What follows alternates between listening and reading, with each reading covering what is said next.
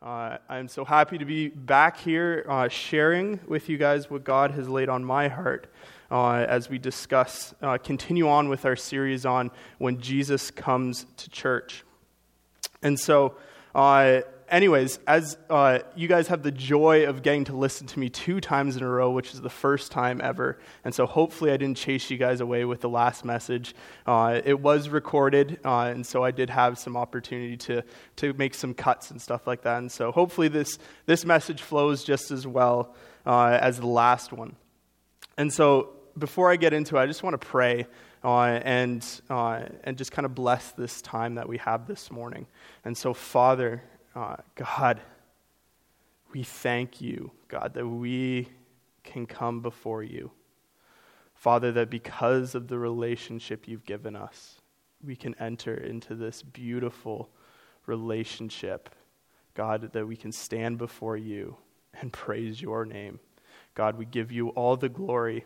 God, everything that is said today, the message that is preached today, let it be your words spoken, Father.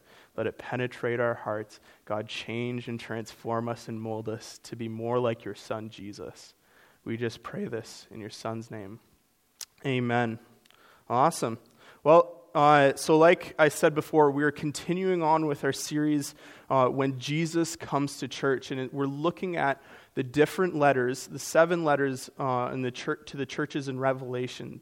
And so I just want to recap what we've talked about up until this point, because I believe that what we have learned so far from what Brent has preached and what I have shared with you guys over the past couple weeks is something that the things that we've learned from these churches are things that we can pull out that are very applicable to how we do church today.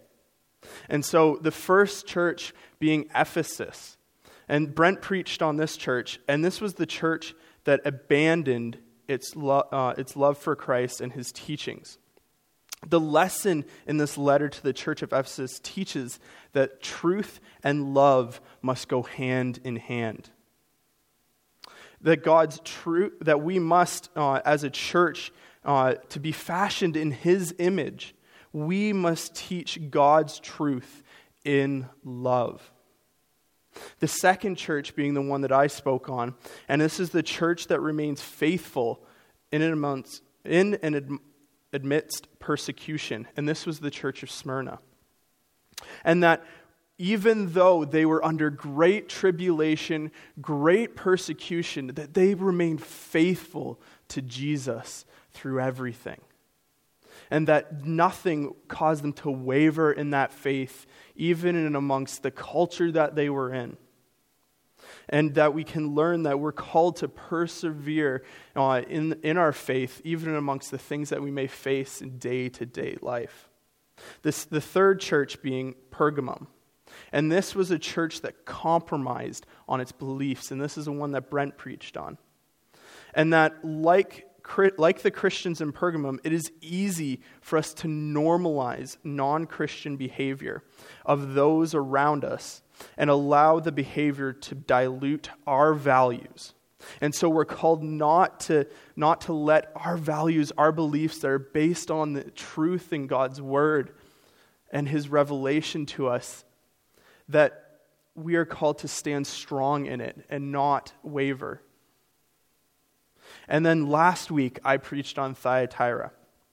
And this church, similar to Pergamum, compromised, but they also began to tolerate the sins within their church, allowing sin and heresy to creep into the church for the sake of loving the community around them,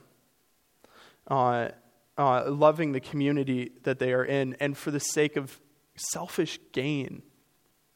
And so today, I want us to look at the 5th letter, which is to the church in Sardis. And so if you guys want, turn to Revelations 3, 1-6 with me, and we can read it.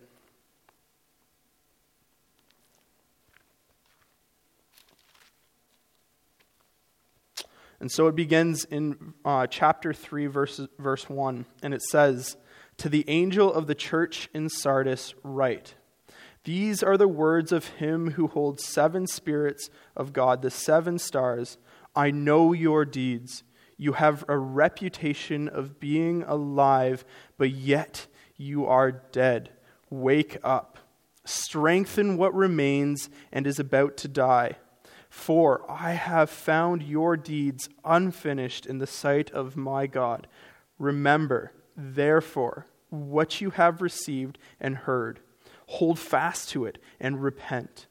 But if you do not wake up, I will come like a thief in the night. You will not know at what time I will come to you. Yet you have a few people in Sardis who have not soiled their clothes.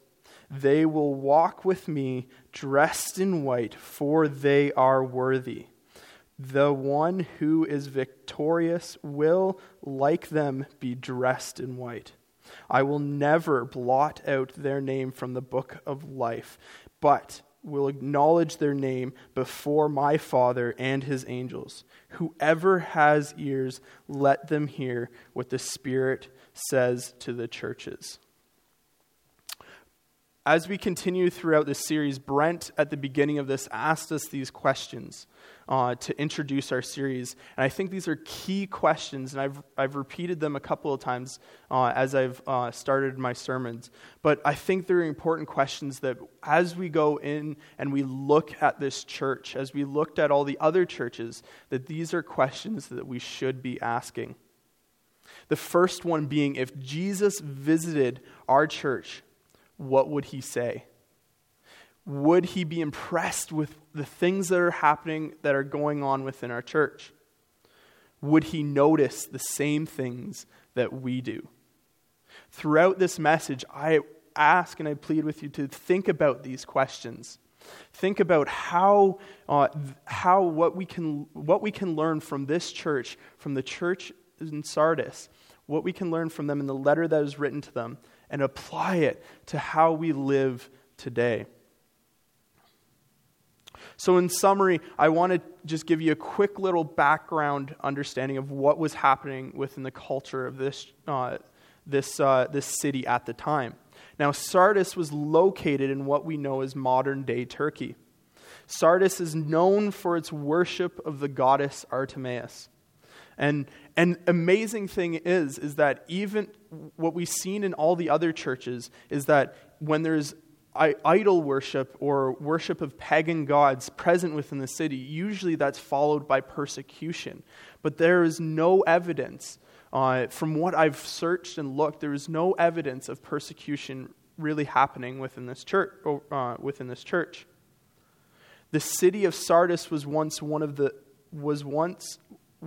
richest and most powerful cities in the known world. It was situated, and the reason for it being one of the richest, it was situated in the center of 5 trade routes that were coming from all different parts of the country. And so it was a rich city that really hadn't had much to do to achieve its prosperity. It had been given to it because of all the industries that are coming through there through trade. The city was located on top of a hill, and it was so steep that its defenses seemed impregnable. So they were one of the most prosperous cities at some points, and they were also one of the most impregnable fortresses. But yet it had been conquered 2 times. Mainly because they were so confident in how they understood themselves as being impregnable, and no one could reach their gates because of the steep cliff sides. But yet because they were so confident, their defenses were down and they were able to be taken over a couple of times. It was this sense of ease and apathy that eventually led to the downfall of Sardis.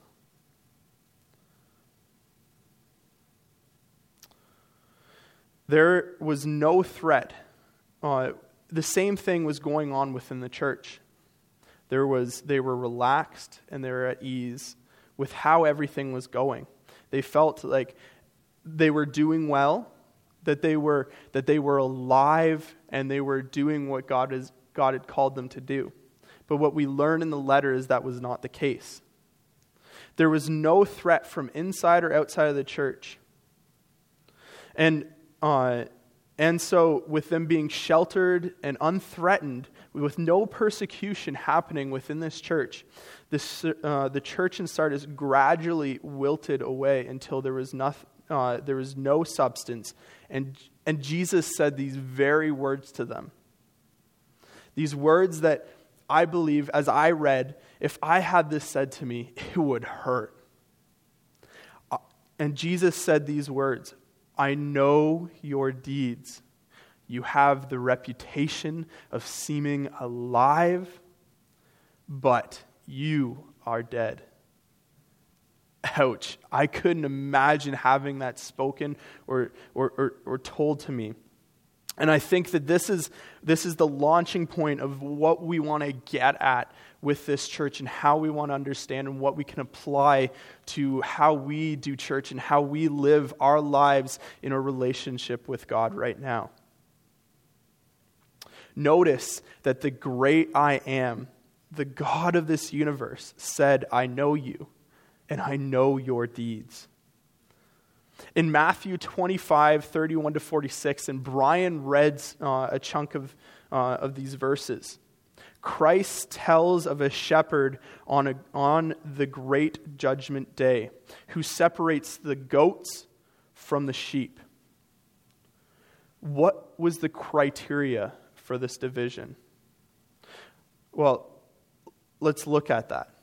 I'm just going to read a specific part of this, and I think that these verses within Matthew 25, 35 to 36, we see this criteria. Starting in verse 35, for I was hungry and you fed me, I was thirsty and you gave me a drink. I was a stranger and you invited me into your home. I was naked and you clothed me. I was sick and you cared for me. I was in prison and you visited me. In verses 42 to 43, the same speech is repeated, but this time with no food, no drinks, no visits, and no hospitality given. Both groups addressed Christ as Lord, but so there was equal expectations. But they had failed to realize, the goats had failed to realize that there was that the change that Christ makes in our hearts will manifest itself ultimately in the expression of love. Most often, we tend to identify these as good works. Now, these good works will not save you. You will never be good enough, do enough, or give enough to get into heaven, to have this relationship with God. But the things which do save you, namely the grace and truth, will ultimately produce the things that won't save you, which are the works and service. And so out of this grace and faith and relationship with God, you have these fruits, the fruits of the Spirit that come out. Therefore, on the basis of that one statement, which precedes each of the 7 letters, I know what you do, we need to ask ourselves as a church, what is it we do? Are we allowing Christ to use our hearts and hands and voices to accomplish his good works? Could we as a Christian church, as the church built on the foundation of Christ, a body of believers, be judged on the merits of our works if we had to be? Have we given food to the hungry, a drink to the thirsty, clothed the naked? Have we sheltered the homeless within our city, visited those who were sick and in prison? Can we be doing better at these things? This church in Sardis was blowing it.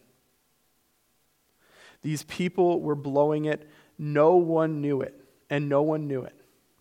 They appeared to be alive. They they are like many churches today who may be large and entertaining and have tons of programs going and fantastic music, may appear to be alive and thriving and growing and putting up this face, but yet, in reality, they may be dead. So what makes the church dead? I have two things that, as I was thinking through, when I think of something that is dead, two characteristics that come to mind that signify a person that is dead, or even a church that is dead. So, the first one being, if you are dead, you lack compassion. There is no feelings in a dead person, no joy, no sorrow, no happiness, no anger, just nothing. The church in Sardis just did not care. There is no compassion within the church. It was going back to what it goes back to what Jesus was saying about being hungry, thirsty, and naked, and no one caring. A church that does not care, it does not care about the people's physical needs. It does not care about the people's spiritual needs. When a church is dead, there is no interest in outreach or evangelism or discipleship. There are all kinds of reasons why not, but the bottom line is they don't care, or they don't know how to. The second one being, if you are dead, you lack movement. It's very obvious. When a person is dead, there's nothing happening. They're as still as they possibly could be. Dead people just do not move. Dead churches do not move. They offer up a lot of excuses about why they don't move. We've done it this way before. We are a traditional church. We tried it once and it didn't work. Why bother changing what we already have? The last pastor didn't do it that way. These are just some excuses that may possibly pop up. The truth of the matter is that if you aren't moving ahead and growing, then something is wrong somewhere. What worked 100 years ago, what worked 20 years ago, what worked 10 years ago, what worked a year ago may not work this year. Businesses that refuse to change, to update and to modernize, eventually fail. And churches that refuse to change, to update, to modernize, could eventually die. Don't misunderstand what I'm saying right now. I don't mean we change the message, that we don't compromise God's word at all, because God's word is timeless. It applies as much today as it did when it was written. But the way we deliver it, how we go about doing it, where we take it, might need to change. And in doing so, not watering down the power that this word has within our lives and to change and transform us. So as I close off this message, as I close off talking about the church in Sardis and the fifth letter that is written to us, I want to leave us with three things that we can be challenged by right now. The first one being a direct statement from this letter is wake up. If we need to wake up, we should be waking up. We should be letting the power of God's word wake us up. There is one thing, this was one of the first things that Christ was telling them, was warning them about, was exhorting to them and saying that they needed to wake up. The first step to any program that you may take, whether it's whether it's dealing with alcohol or addiction or other things like that, or grief or suffering, is you have to wake up and understand what's happening and admit to the problem that you're going through. The first step of a dying church is to wake up and admit that there needs to be a change.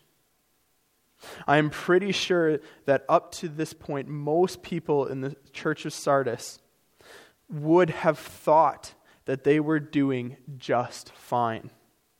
After all, there was no persecution happening, no heresies within the church. But yet Jesus is saying, wake up, look around you, and see how far you have fallen. The second thing that I want to say to you guys, and once again it comes from what Jesus had said, is strengthen what little remains. Obviously, the church wasn't a complete loss. Jesus was basically telling them to build on their strengths. They may not have been much, but there was obviously something worth hanging on to.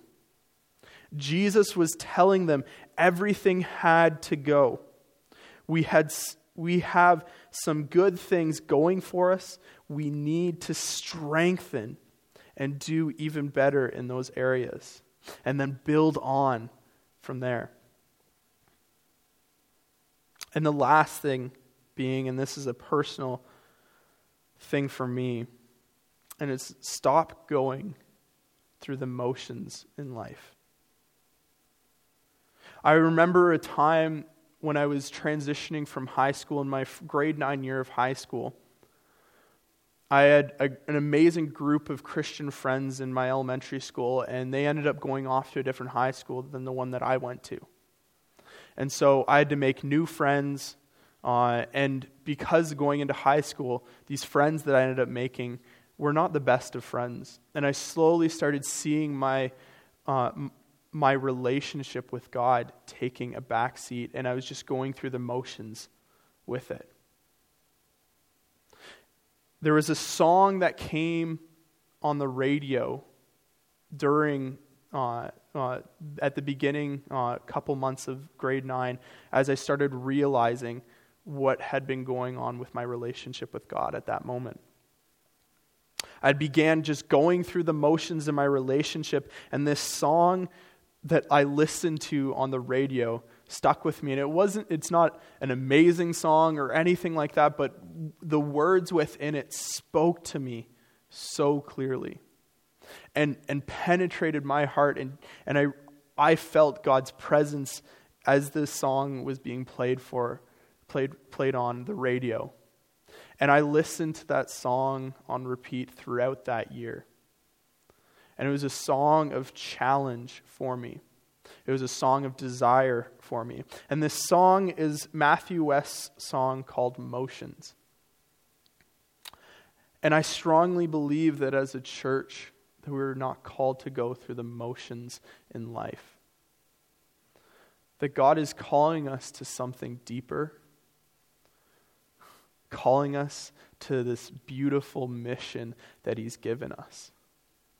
And how we go about doing it is by spending time in prayer with Him, reading His Word passionately, and letting Him lead us in His will, in His mission here on earth, here in Peterborough, here as a church. And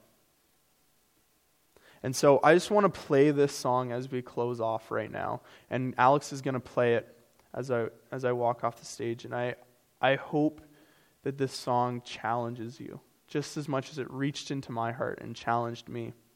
And that we're called as a church to wake up, to strengthen what remains, and to stop going through the motions of life and passionately live in this relationship that God has given us and live out this mission that He's called us to.